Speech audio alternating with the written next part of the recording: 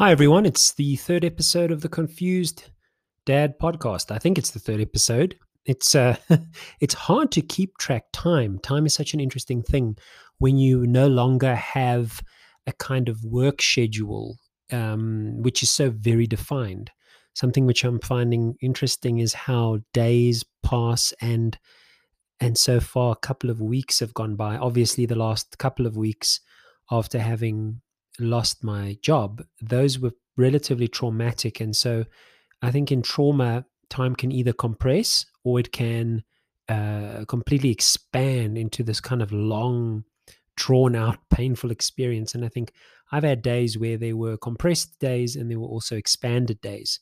But now it's become interesting because you don't have this complete defined state dictated to you by sort of external forces from yourself. Like, yes, I don't wake up at 11 in the morning or 12 in the morning. Obviously, in the afternoon, I kind of still have a natural rhythm which I'm used to, but there isn't this kind of overbearing segmentation of the day, which has been interesting. Obviously, as time goes on, I would like to put in place a certain loose schedule for things that need to get done and include my son in those so that there's a sense that we have a cadence to the day. I think human beings do need that. And I say that very loosely because I don't really know. But thus far, it's been interesting to see how time has felt. It's been difficult to keep track of the days. It's been difficult to know which day of the week it is when I've recorded something or whether I did or didn't upload it. It's been harder to keep track of those things. I have been working on something on the side. My hope is to be able to run a little online venture, little business on the side that will at least sustain itself and at best bring a little bit of extra income into the family. I'll expand on that at some later stage when it is a little bit more established. In the meantime, I had a great opportunity this morning. I just thought I'd put out a topic for discussion out on the app, on the Anchor application.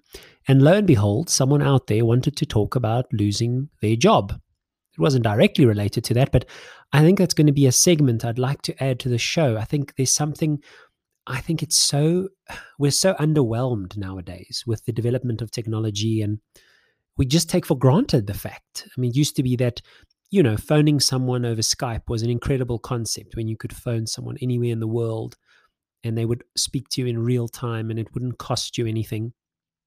But the fact that I can put out a topic and there's someone out there who wants to discuss it for 15 minutes at a stretch, this is friggin' awesome. And I'm going to play that to you so you can hear a little bit of that conversation, which was really, really awesome.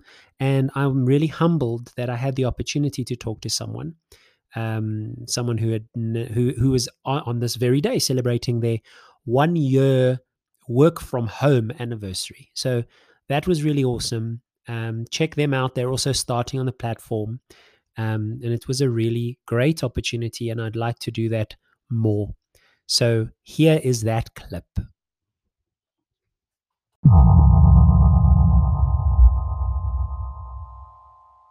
Every day. So on a Okay. Saturday, that sounds like the exact same thing I hear to the regular day, which is funny. And you work from home now. You recently have started working from home, or have you always worked from home? So I've actually been working from home for about a year now. Actually, it's actually weird. Actually, today is my 1 year anniversary of working at the company I work at that allows me to work from home. So yay me! Okay, congratulations. Thank you, thank you, thank you. Love it, love it, love it. It's a wonderful place. I think it's probably why might have been why I was slightly drawn to this whole. I saw the little what is it called? The little suggestion that said I lost my job. Yeah. So I was like, oh my god, I was there before for like 4 years. Well, not like 4 years. So I was a contractor for about 4 years, and it's very Okay. very it's a very very unstable life. And so today is kind of an important day because I went through that and it was weird. And this is the first time I've had a stable situation for this long. So losing my job. Sure. I totally get, but I don't know. Does that make sense? Or is that weird?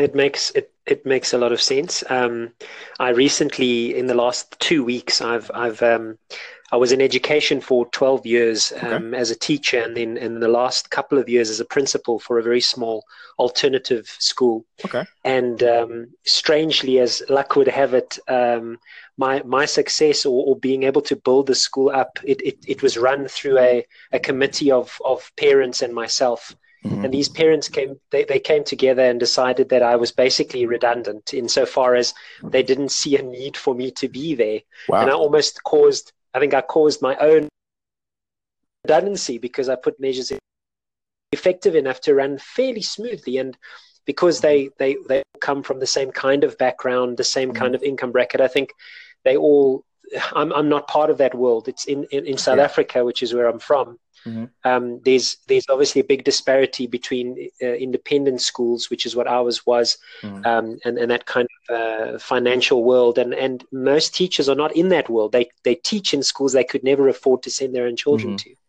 So yes, I was beautifully surprised to be included in a meeting that I was never told about, and then told that basically my position is now redundant and I need to leave, which was for the last couple of weeks a very difficult place in terms of my own identity Wow. and a sense of loss over 8 years of dedicating my life to a space I was building for my own son.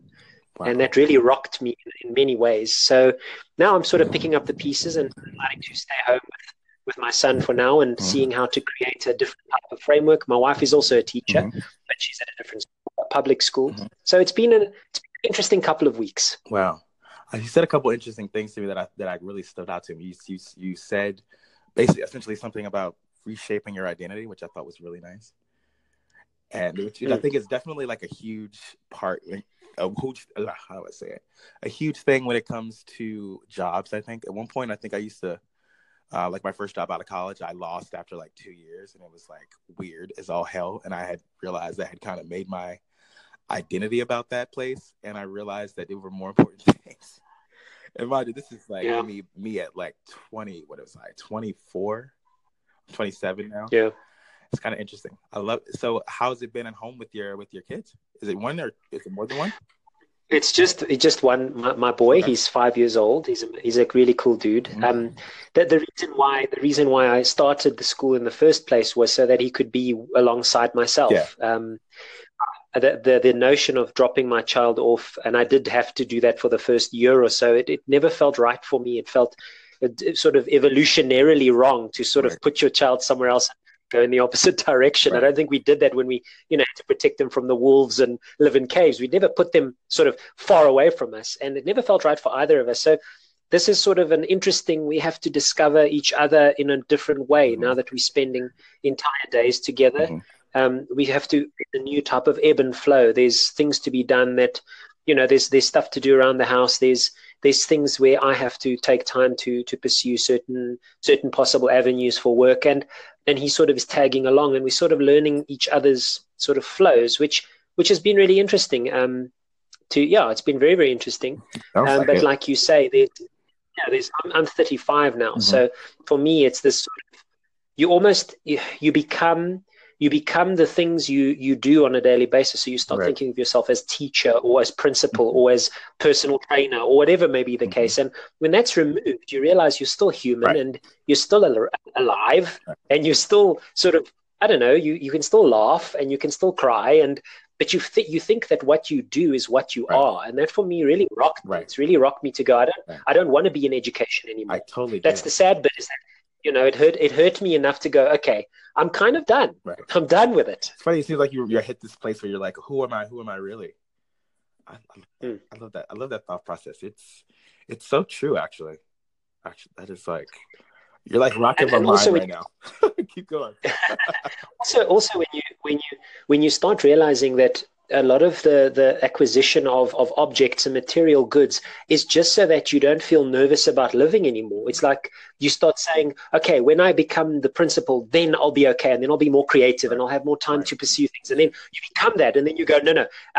If I put a few more things in place, then it's almost like it's how Apple does it so well. It's like you get the iPad, then you'll become the musician. Right. You get the iPad and the magic pencil, and then you'll be the artist. The point is, you haven't drawn or made music in the last 5 years. Right. No iPad is going to save you. It's just because you're afraid to create. Right.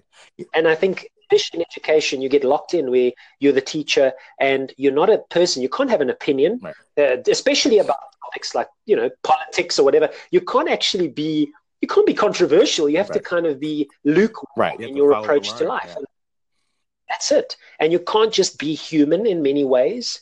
And that for me, I'm realizing like, hey, I can just have a conversation with you now, where I would never have done that if I was, oh my gosh, what if this makes it out into the world and I'm the teacher to children and I've had an opinion about teachers? Like, God, living in fear like that must be crazy. Like, but you only realize it in contrast. You don't know it when you're in it. Right. Yeah. I think that's like, God, you got so many thoughts going to my head. I think it's like why, God, like, okay. I am like, you got me really thinking now because I'm totally agree with like everything you just said. I'm like, oh my God, he's like, you remind me of me in a sense when I start ranting to my friends. I just like go off and I start talking about what happiness is really supposed to be like and how a freedom to kind of, have your own, I guess, outlet or creative outlet or whatever that may be is like really super important, which I'm actually glad that you're like doing this. I see this confused dad and a little icon and stuff like that, which it's honestly after 2 weeks, this sounds like you were like really, really adjusted which is really nice, which means that you must have like, this might have been coming and you were happy about it, which I'm loving.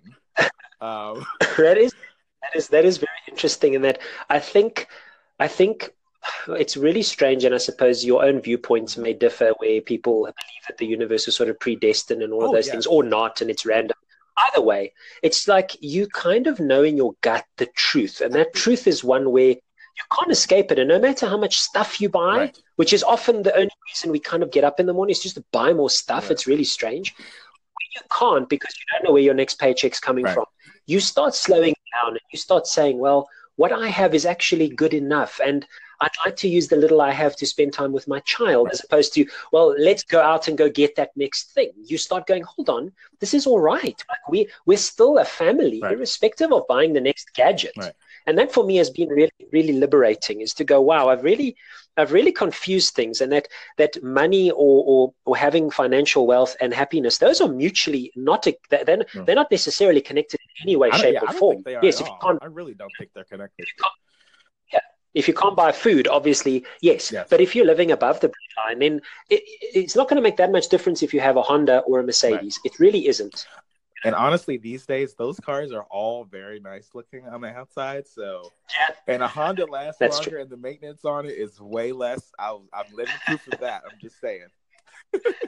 No, it's true. It's very true. And go ahead. Oh no, I was gonna say, speaking of just like cars and like material wealth, one of the biggest lessons I think I've learned in my life is just that, like, how do I say this?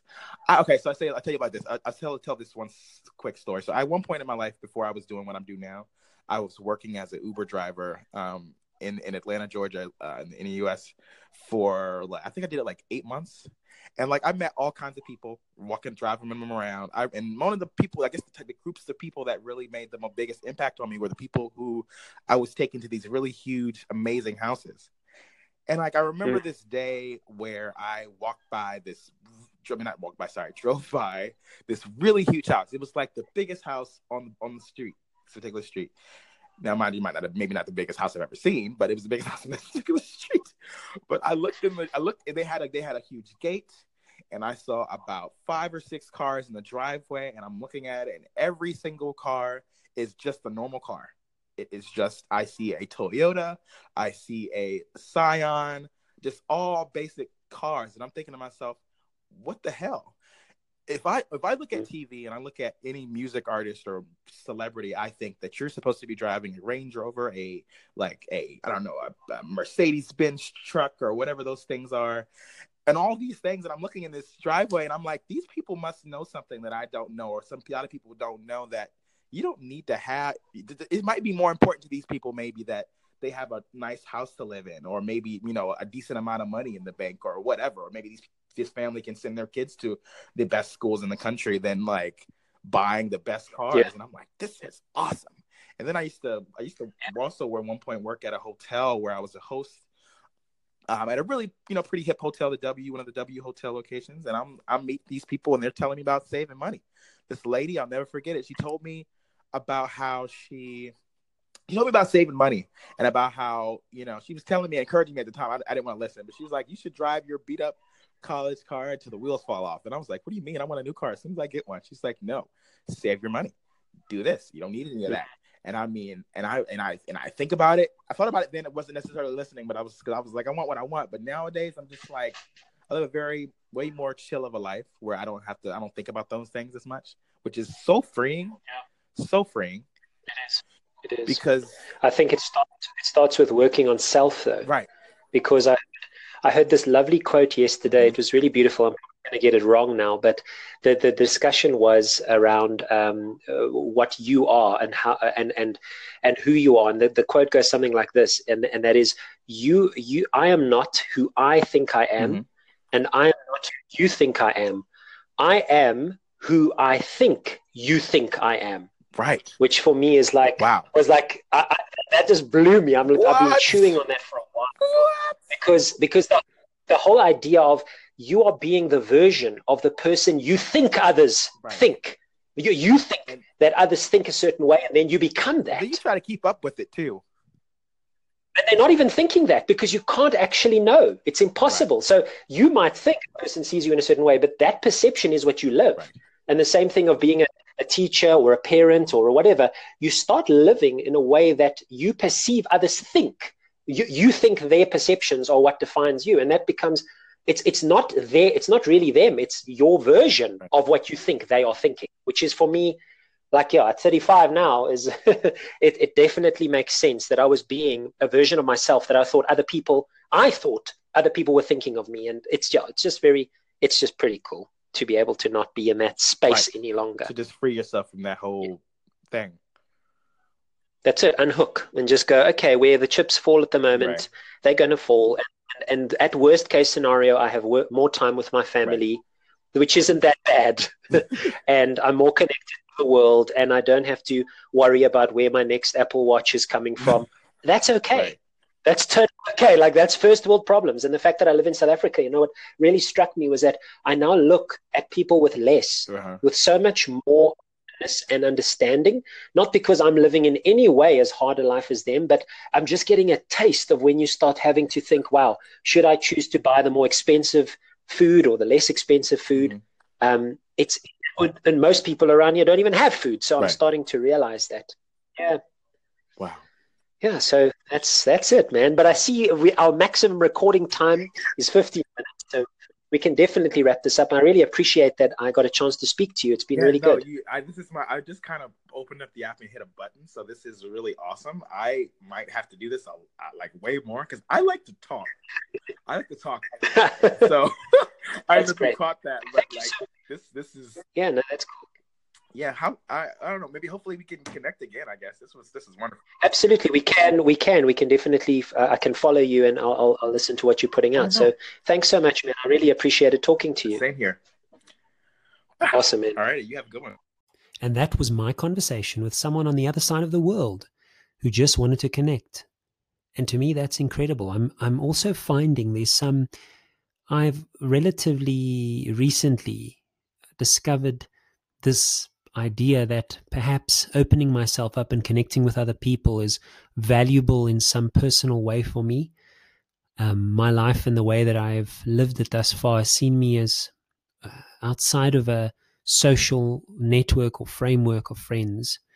And that has been a choice. I think one doesn't choose to alienate oneself or live on the fringes, so to speak, of social interaction. I've just never really been that way inclined. I don't think that we should put people that are social butterflies in any higher status than someone who likes to be with themselves. But I have started noticing that I would like to connect with people more now that I am finding out about myself. And when I was at my most productive, so to speak, there's almost like this sense of needing to not connect because it slows you down or it strips you of your productive edge, something like that. I don't know what it is, but I'm finding that I'm slowing down a little more to connect with people. The other day, for example, there was an old gentleman who walked past me. I was sitting on a bench in the center of a mall. Malls don't put too many of these around because they prefer you to shop. But for some reason, there was this bench, and I was sitting down, feeling quite sort of low. And this old man sort of walked past. He had a walking stick. He walked past, and he turned to me, and he started talking about. I was writing with a pen, and then I had the cap of the pen in my mouth. And he said, "Oh, I noticed you had this plastic cap in your mouth. I thought it was a cigarette." And he then carried on talking about how he had been a smoker for 30 plus years, and he'd recently given it up, and he's very happy about it. And he sort of reminisced, and there was just this moment of the old me, or the version of me at full tilt, at full productivity. I would have tried to get out of that conversation as quick as possible. I would have wanted to move on. I would have been polite and matter of fact about it, but I wouldn't have sat and looked and tried to connect. And I noticed that this gentleman just wanted to connect with someone. And then he proceeded to tell me a joke, some clever little wordplay about cigarettes, and he probably told that story hundreds and hundreds of times throughout his life. But I had a feeling that the people he told, most of those are all gone now. And that for a brief moment, there was an exchange, an acknowledgement that we both needed to connect. Him, many years my senior, and me, many years his junior, but we both just needed to know that there was somebody listening, someone who was present for our existence. And there was something soft and gentle about that. And I'd like to open myself up for more of those kinds of experiences, because I think it teaches me something about myself. And it shows me that I also have got nervousness or anxiety around being able to connect with other people.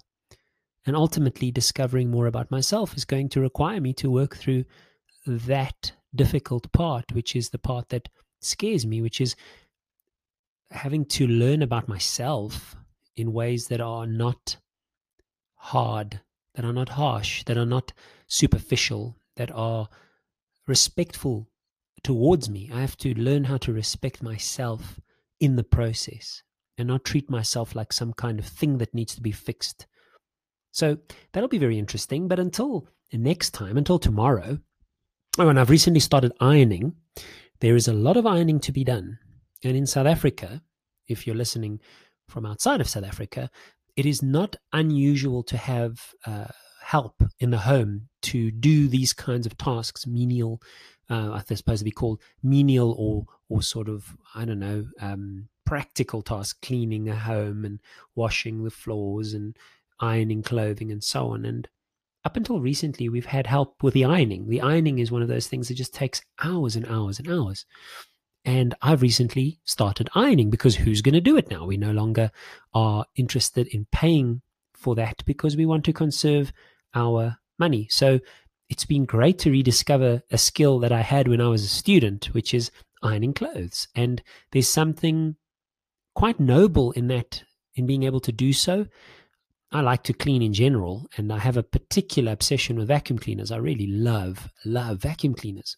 Yeah, that's just one of the many strange little things about me. But ironing, there's something, or sewing, or I don't know, cleaning a floor or washing something. There's something that keeps you, an element of that keeps you connected to yourself. And I think it's important to introduce those elements to your life, even if you have all the help in the world, that you can still clean the home before that person arrives to clean the house. I know that sounds really ridiculous, but there's something honorable about being able to do that. Since time immemorial, human beings have sort of swept out their caves and kept their castles clean. And the more money you have, the more you have done for you. At the ultimate level, obviously, you have like a king and queen who has everything done for them, including putting on their clothing and, I don't know, testing their food for poison. Some of those things were productive and made sense, but losing connection to being able to do basic physical work, tasks, I think there's something detrimental in that, especially for your children as well, that they can see, hey, dad can actually iron a damn shirt. That's okay. So yeah, that's the challenge for you, is find something like that and start doing it around the house. Start doing it. It's pretty amazing to know that you're quite capable as a human being. So until next time, thank you for listening to this episode. And if you have any comments, feel free to share those with me through the app or through finding me on Facebook, or just emailing me at confuseddads@gmail.com. And I'd love to hear from you. So until then, goodbye.